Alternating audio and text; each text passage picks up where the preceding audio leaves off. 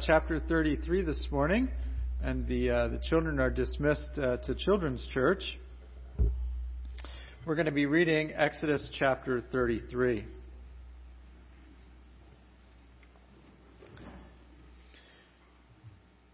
The Lord said to Moses, "Depart, go up from here, you and the people whom you have brought up out of the land of Egypt, to the land of which I swore to Abraham, Isaac, and Jacob, saying, to your offspring I will give it.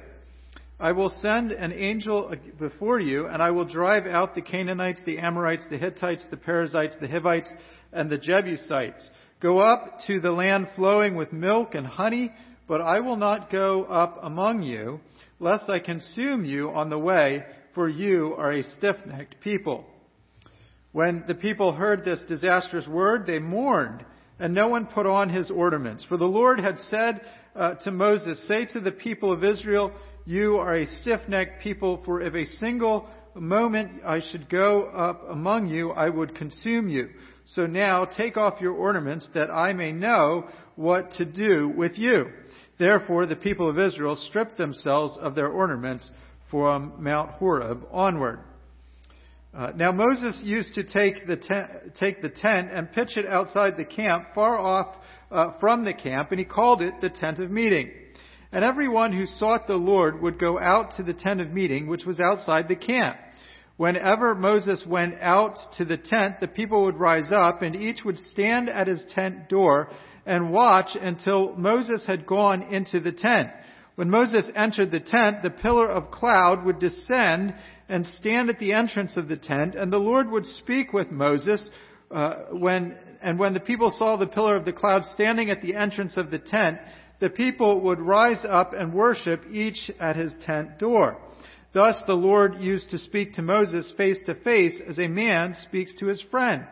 When Moses turned again into the camp, his assistant Joshua, the son of Nun, a young man, would not depart from the tent. Moses said to the Lord, "See, you say to me, bring up this people, but you have not let me know whom you will send with me. Yet you have said, I know you by name, and you have also found favor in my sight.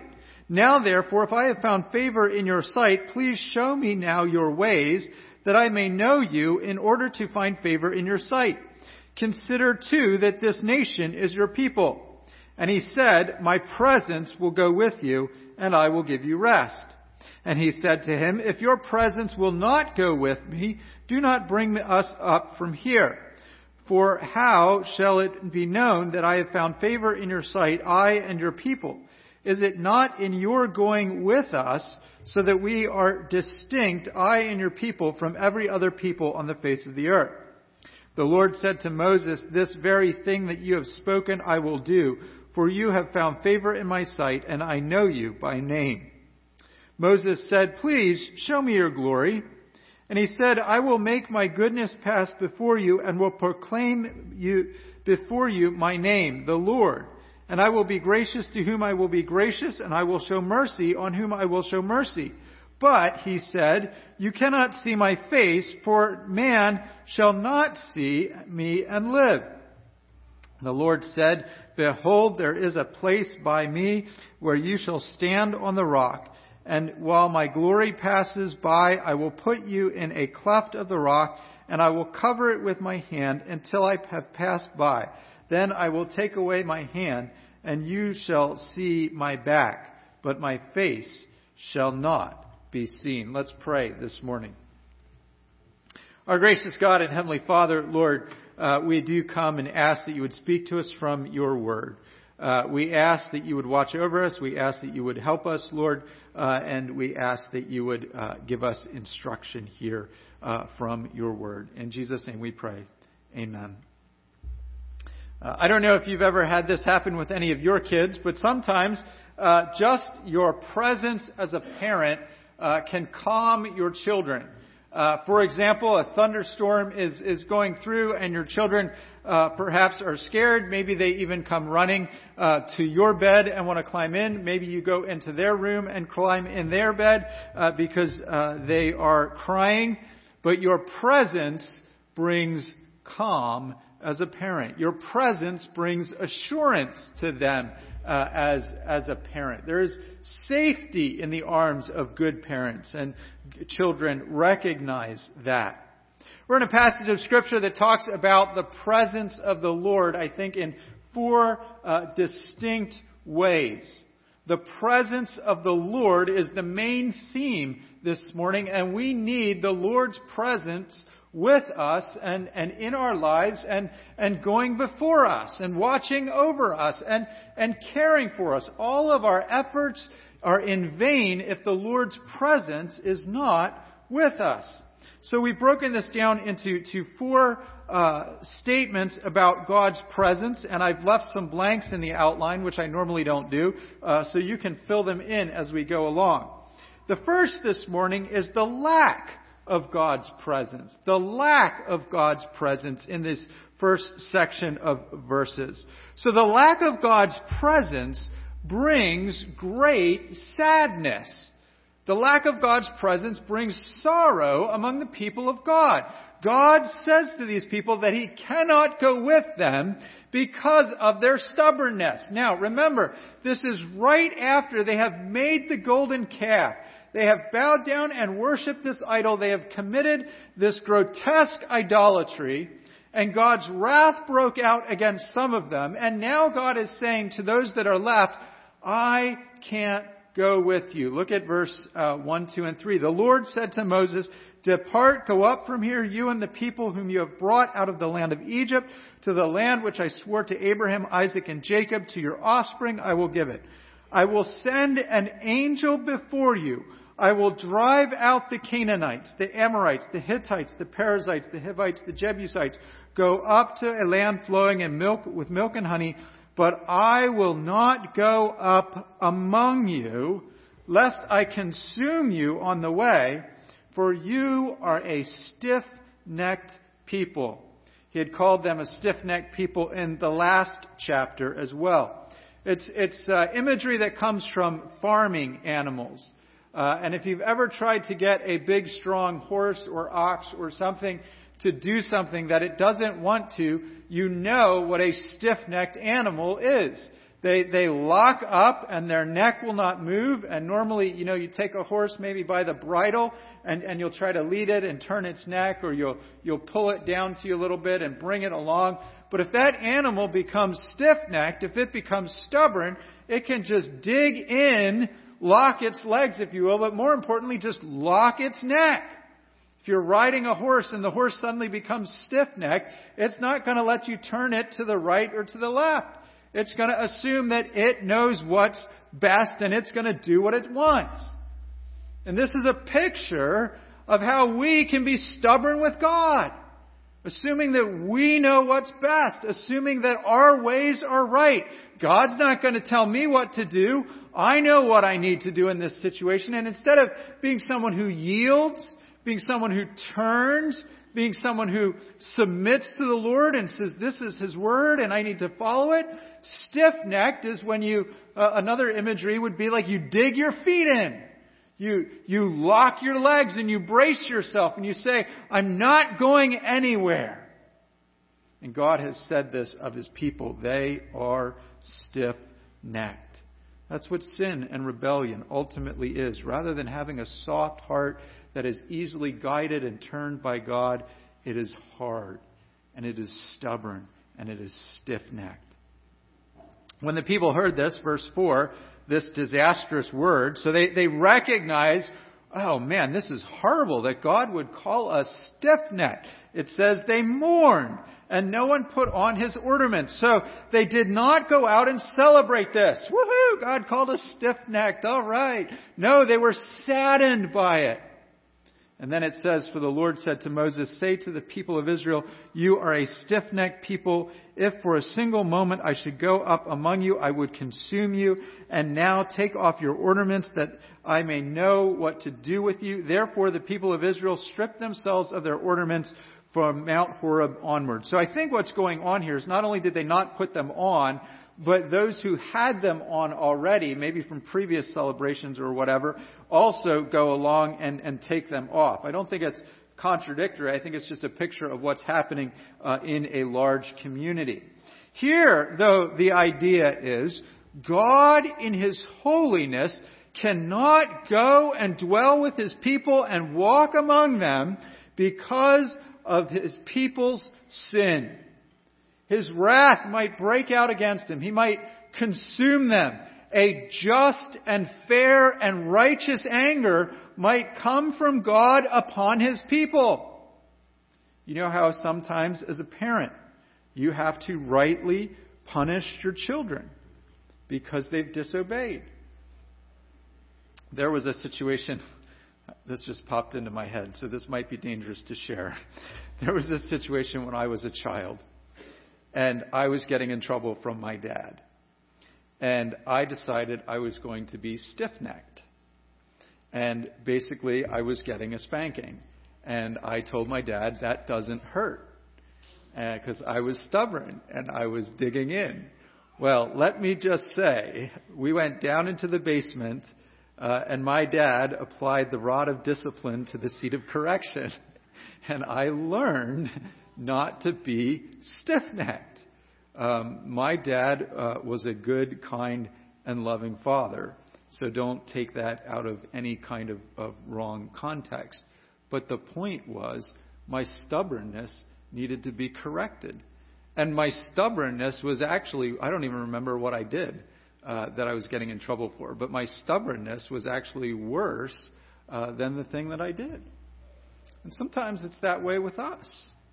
You know, we have a sin and the Lord is trying to show it to us and He's trying to bring correction and we get stubborn and we don't want to listen and we dig in and the problem becomes worse than the initial sin that we could have easily repented of when we harden our hearts, when we become stubborn and we say, I am not going to yield. And we need to remember here that this is God's goodness that He would discipline His children. And He's actually going to be protecting them so that they don't experience His full holiness confronting their sin, which would leave them destroyed. The holiness of God bringing judgment. God says, I can't go in your midst. Now, of course, this brings great sadness. And this is why they're not supposed to celebrate. They should want God to go with them. But they are mourning now because they see their sin. And this is a reminder to us that sin separates us from the presence of God. If you have never placed your faith and trust in the Lord Jesus Christ, the Bible says that you are dead in your sins. And your sins separate you from God. And you stand as an enemy of God. An enemy which God will judge. But the Bible says that while we were yet sinners, Christ died for us. So that God in His great love, even though we were His enemies, sent His Son to pay the price for our sin so that God could have fellowship with us. Our sin separates us from God's presence, but God in His work is bringing His presence to us so that He can cover our sin and dwell with us. As an unbeliever, we can be stiff-necked. If you refuse to believe in the Lord Jesus Christ and receive the forgiveness of sins, that is by definition being stubborn. You hear the Word of God, you see what God has said He has done, you hear the cross, you find out about this free forgiveness, and you say, that's not me, I don't need that. Or you say, I'm not really that bad of a sinner. Or that sounds so harsh to talk about God having anger and wrath for sin. That's being stiff-necked. And the Lord wants us to yield, to repent, to bend the knee, as it were. Sometimes as believers, we fall into the trap of being stiff-necked, stubborn, or just slow to learn our lessons. We see the Word of God. We know what the Word of God says we should do in a particular situation. And we drag our feet in doing it. We try to find excuses. Well, that doesn't apply to me. Or, well, that was written 2,000 years ago, and you don't understand what it's like to live in the 21st century. And so we can sometimes, even as believers, hear the Word of God and become stiff-necked towards it. We need to ask the Lord to be at work in our hearts, that we wouldn't be stubborn, that we would be quick to respond to the Word of God, that we would have a tender heart towards His leading and what He has said in the Word. And so ask yourself this question this morning. Where in my life is my heart resistant to the truth of God? Second, this morning, as we go into this idea of God's presence, we're going to see the tent of God's presence. So we're going to see how God does come and commune with Moses in a tent outside the camp. Now, eventually, they will build the tabernacle, and they will put the tabernacle in the center of the camp of Israel, and the glory of God will come down, and the tabernacle with its veil will kind of protect God's people from the onslaught of God's glory, but also assure them of the presence. But until that tabernacle is built, Moses is meeting it's kind of like a pre-tabernacle, I guess you could say. They call it a tent of meeting, but it's not the tent of meeting that they're going to build later on, namely the tabernacle. But he's doing this outside the camp rather than inside the camp. I think it implies that the people of God still have sin in their midst. So we have the tent of God's presence, and Moses pitches this tent, verses 7 and 8.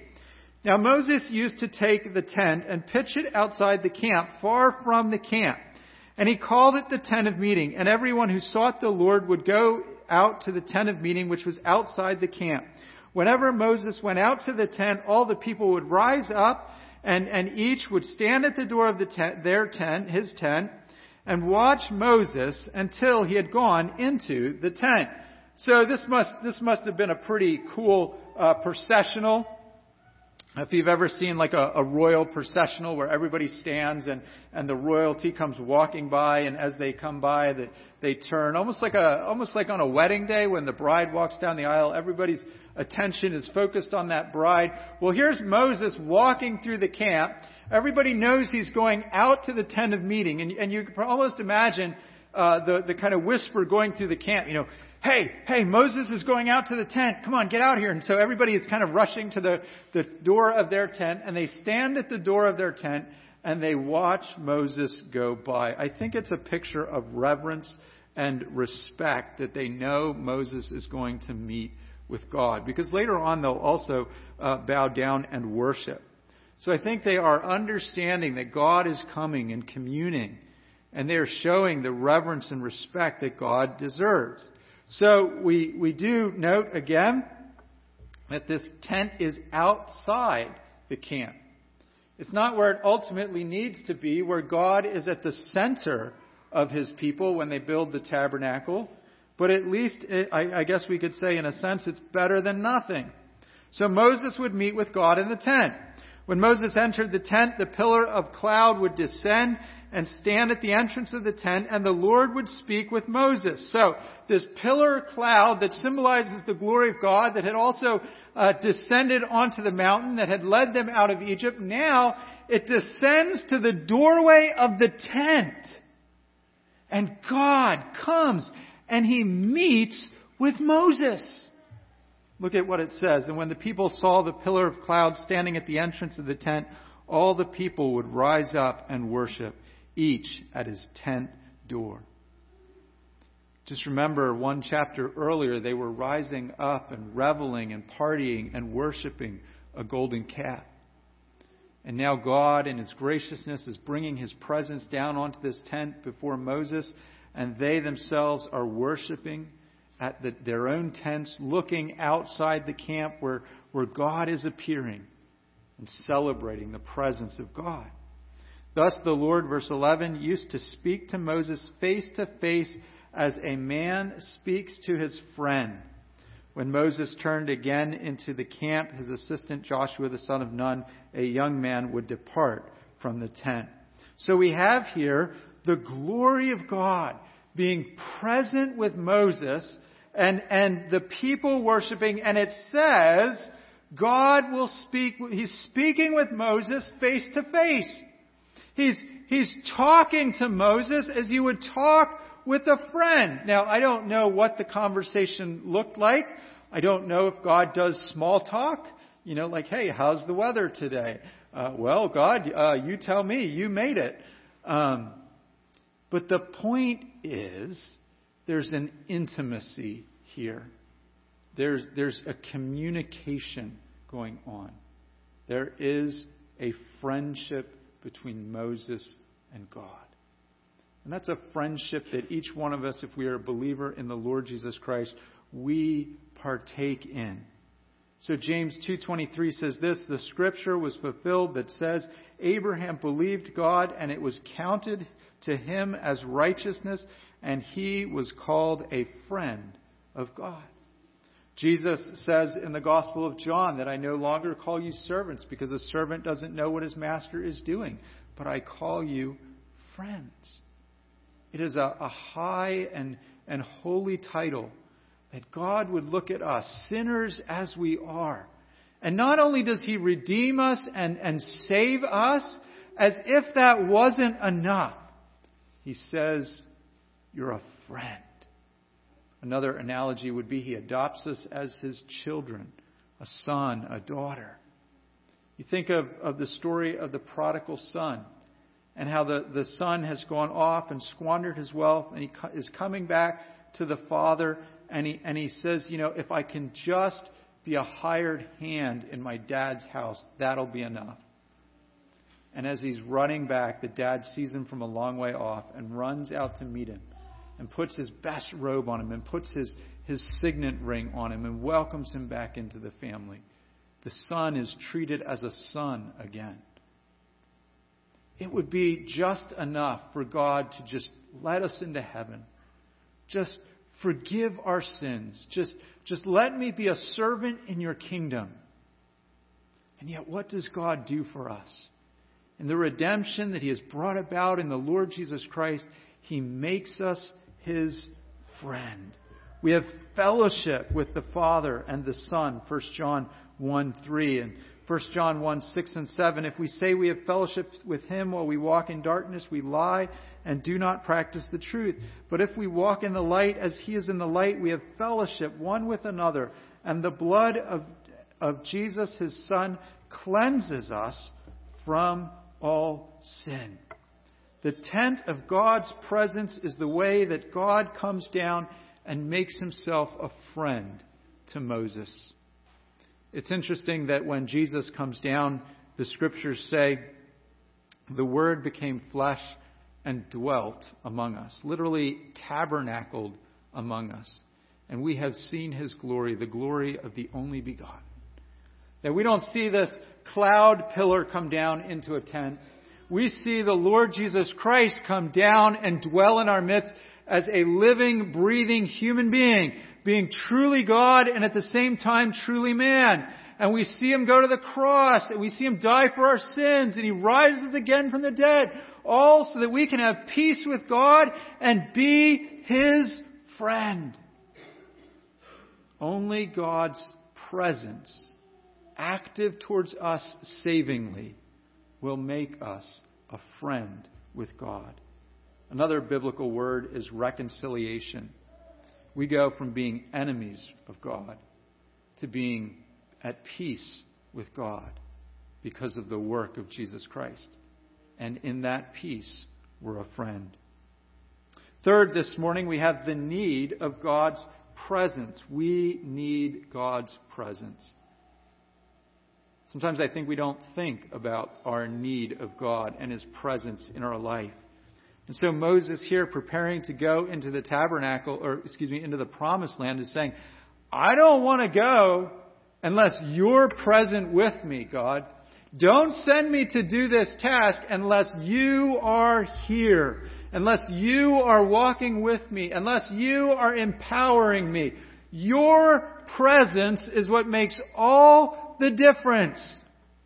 This is why if we are walking in sin, we won't experience the presence of God. We won't have fellowship and communion with God. Even as a believer, our communion is disrupted when we are consciously and purposely living in sin.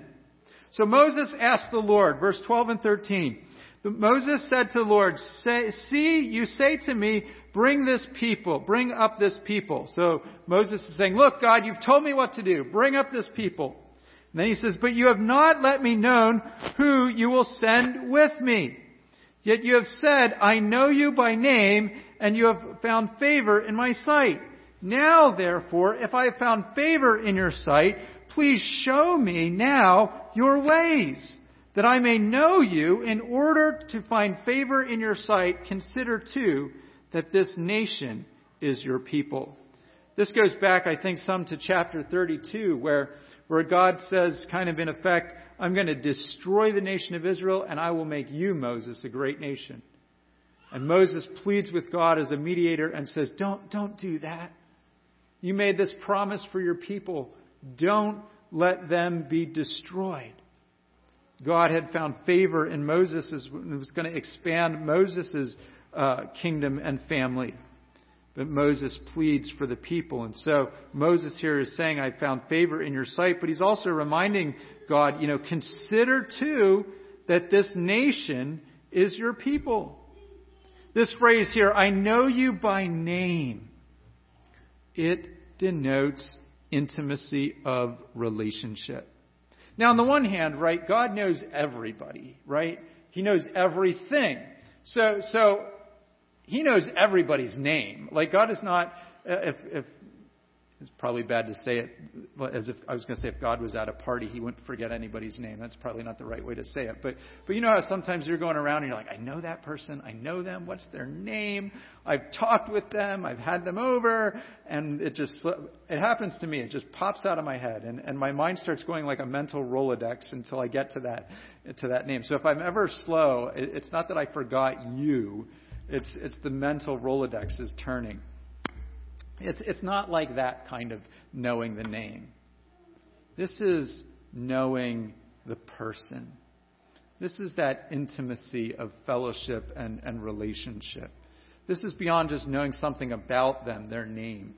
But the name, I think, symbolizing their identity, who they are, who they really are. Names in the ancient world were hugely significant. That's why sometimes you often have characters in the Bible that have more than one name. They have the given name and they have the thing that they're called by. It's kind of like when you're on a baseball team. You have your name and sometimes you have the nickname that you picked up because you miss the fly balls or you always, slide into first base or whatever it might be. Well, nobody slides into first base, but you know what I mean.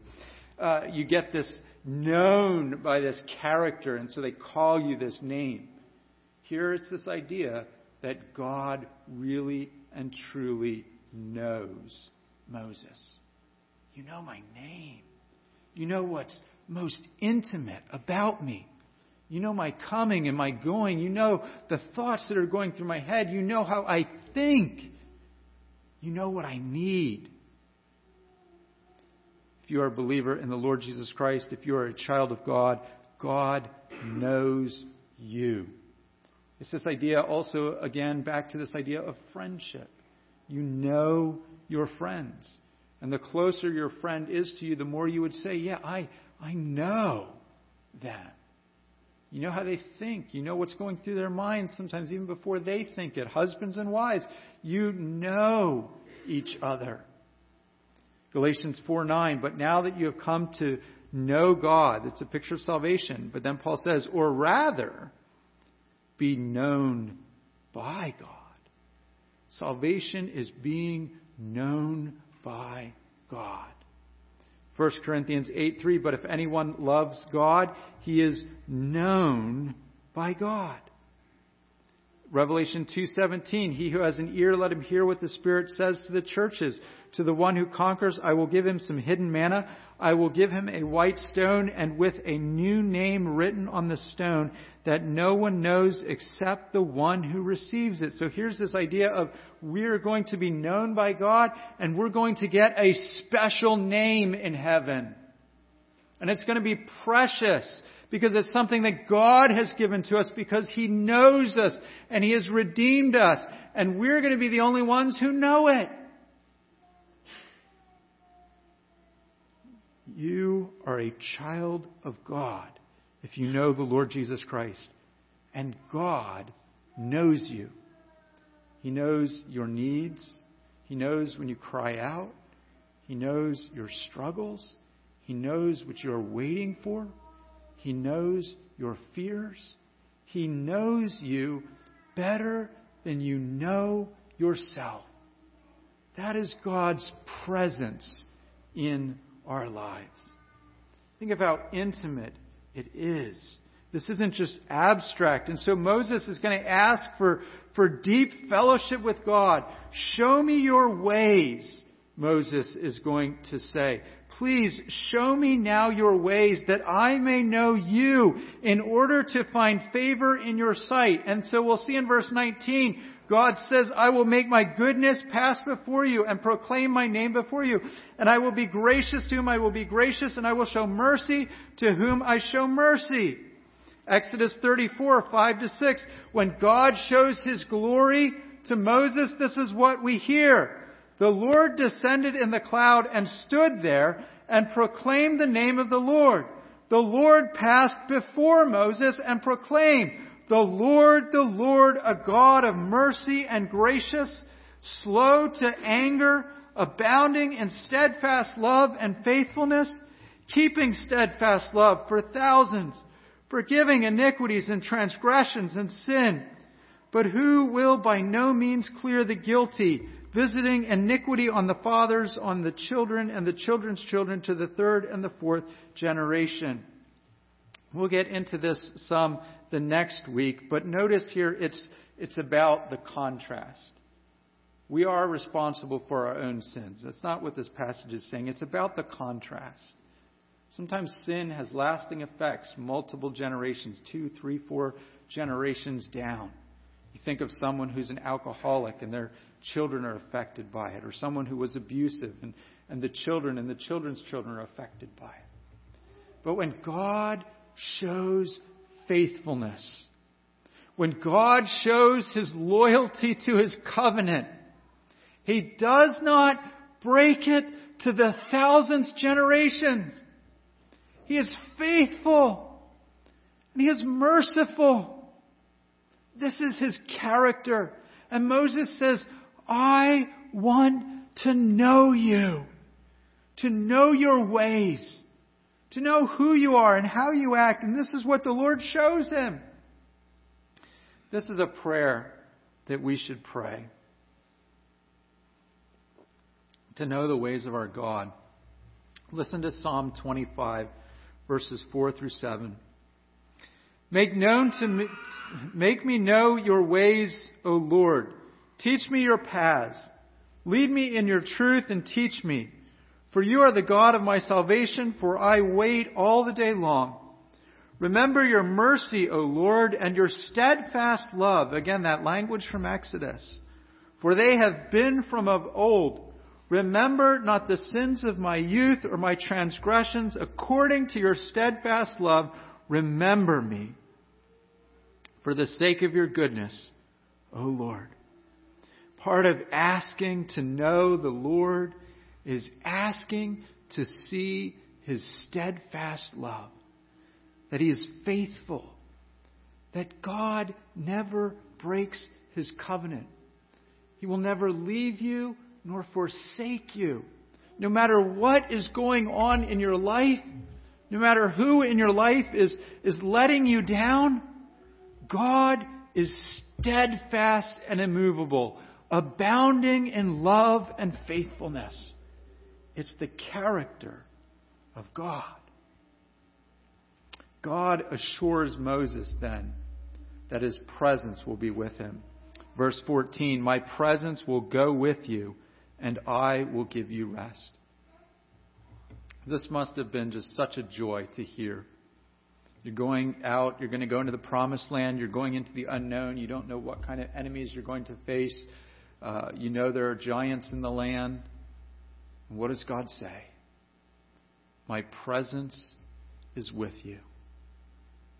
I don't know what kind of hardship you're going through right now. I don't know what kinds of struggles you have, what kind of doubts or fears.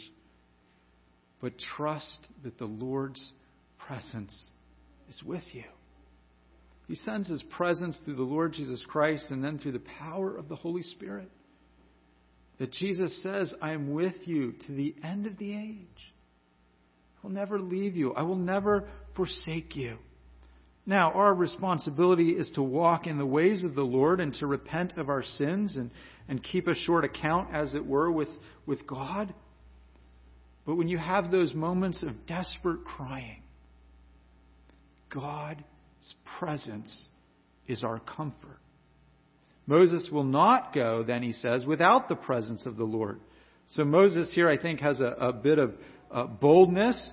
And he said to him, if your presence will not go with me, do not bring us up from here. I don't want to set out on this journey, Lord, unless you are with me.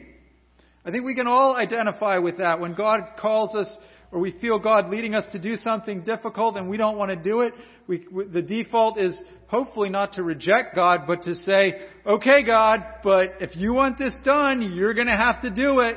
You're going to have to go with me. I can't accomplish this on my own.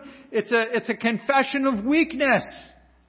It's a confession of not wanting to be alone. We want the Lord with us. We want Him guiding us and directing us and walking with us. And Moses says, for how shall it be known that I have found favor in your sight and your people? Is it not in your going with us, so that we are distinct, I and your people? In other words, part of this is the nations that we're going to drive out need to see that we're different. And the only way that we'll see that we're different is if your presence is with us. As the church of God, we need to be different than the world. And the only way we're going to be different from the world that is around us is if God's presence is with us. The only way we're going to flee sin is if God's presence is with us. The only way that we're going to have genuine Christian love, developing the fruit of the Spirit, love and unity, is if God's presence is with us. What keeps the church in harmony and in peace? It's God's presence with us. When God sets apart His people, He puts His presence with them. He makes them distinct. So it's interesting that in 2 Corinthians chapter 6, Paul talks about not just the individual as the temple of the Holy Spirit. So in 1 Corinthians, he says, your body, you individually, your body is the temple of the Holy Spirit. That's why we shouldn't engage in sexual immorality. But then in 2 Corinthians, he says, corporately, we are the temple. Not the four walls and the roof, but the body gathered has the presence of the Lord and is like a temple. 2 Corinthians 6, what agreement has the temple of God with idols? For we are the temple of the living God, as God has said, I will make my dwelling among you and walk among them, and I will be their God, and they shall be my people. Therefore, go out from their midst and separate from them, says the Lord, and touch no unclean thing, then I will welcome you. And I will be a father to you, and you shall be sons and daughters to me, says the Lord Almighty. And again, we have in the passage that God knows Moses. Look at verse 17. The Lord said to Moses, this very thing that I have spoken I will do, for you have found favor in my sight, and I know you by name. God is saying to Moses, just an incredible comfort, yes, I will be with you. I will go with you. God's people did not find favor in God's sight because they were holy, good, and righteous. God's people found favor in His sight because God gave it as a gift. I will be gracious to whom I will be gracious. I will show mercy to whom I will show mercy. It's not that Moses wasn't a sinner. It's that God was gracious. God was certainly pleased that Moses was depending upon him in that very moment. But God had favor upon Moses because God is good, not because Moses is good. They found favor in His sight then because, in part, He was keeping His covenant promises. He was going to set apart the nation as He had promised Abraham, Isaac, and Jacob. So it's not that Israel was good either. It's that God was good, and God made a promise, and when God makes a promise, He doesn't break it. Again, this is assurance to us. I know your name. God knows you, brother and sister in Christ. God knows you. You think of the most intimate relationship you have on this earth with a person, maybe a spouse, maybe a friend, maybe someone else in your life, a relative. God knows you more than that person knows you. Lastly, this morning we have the glory of God's presence.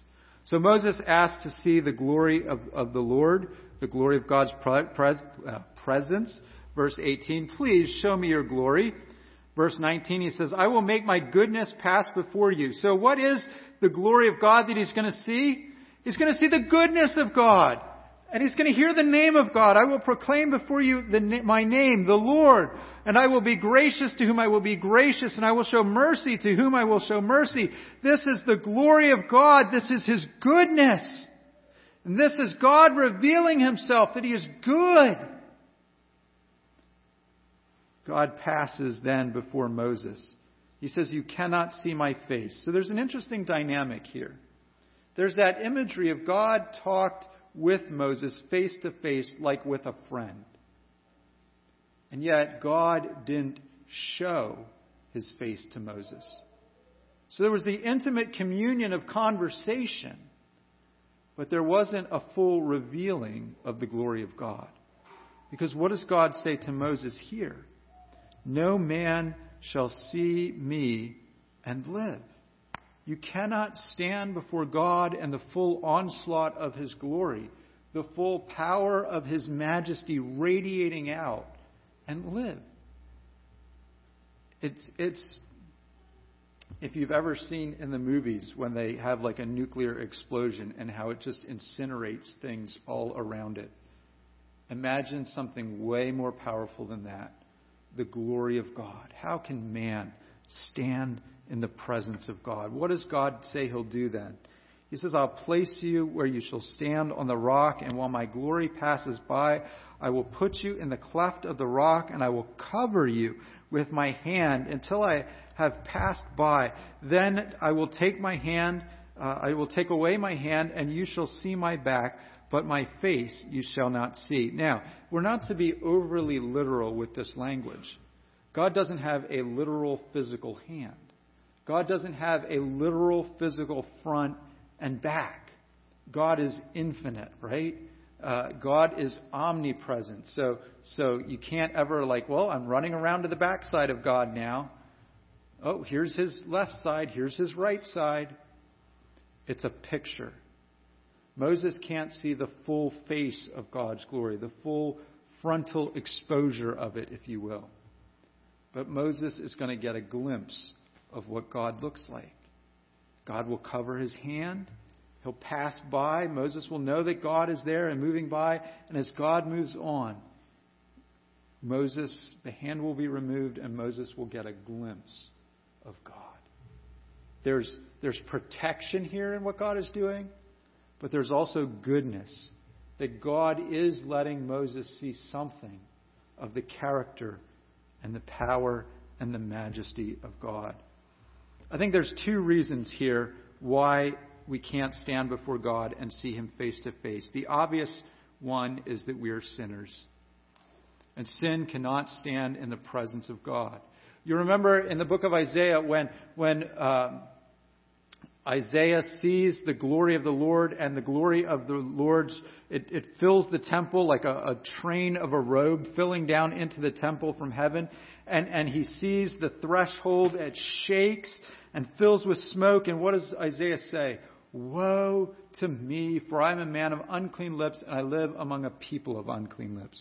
I can't see God as he is because I'm a sinner. The second reason I think we should say we can't see God as he is because we are finite and he is infinite.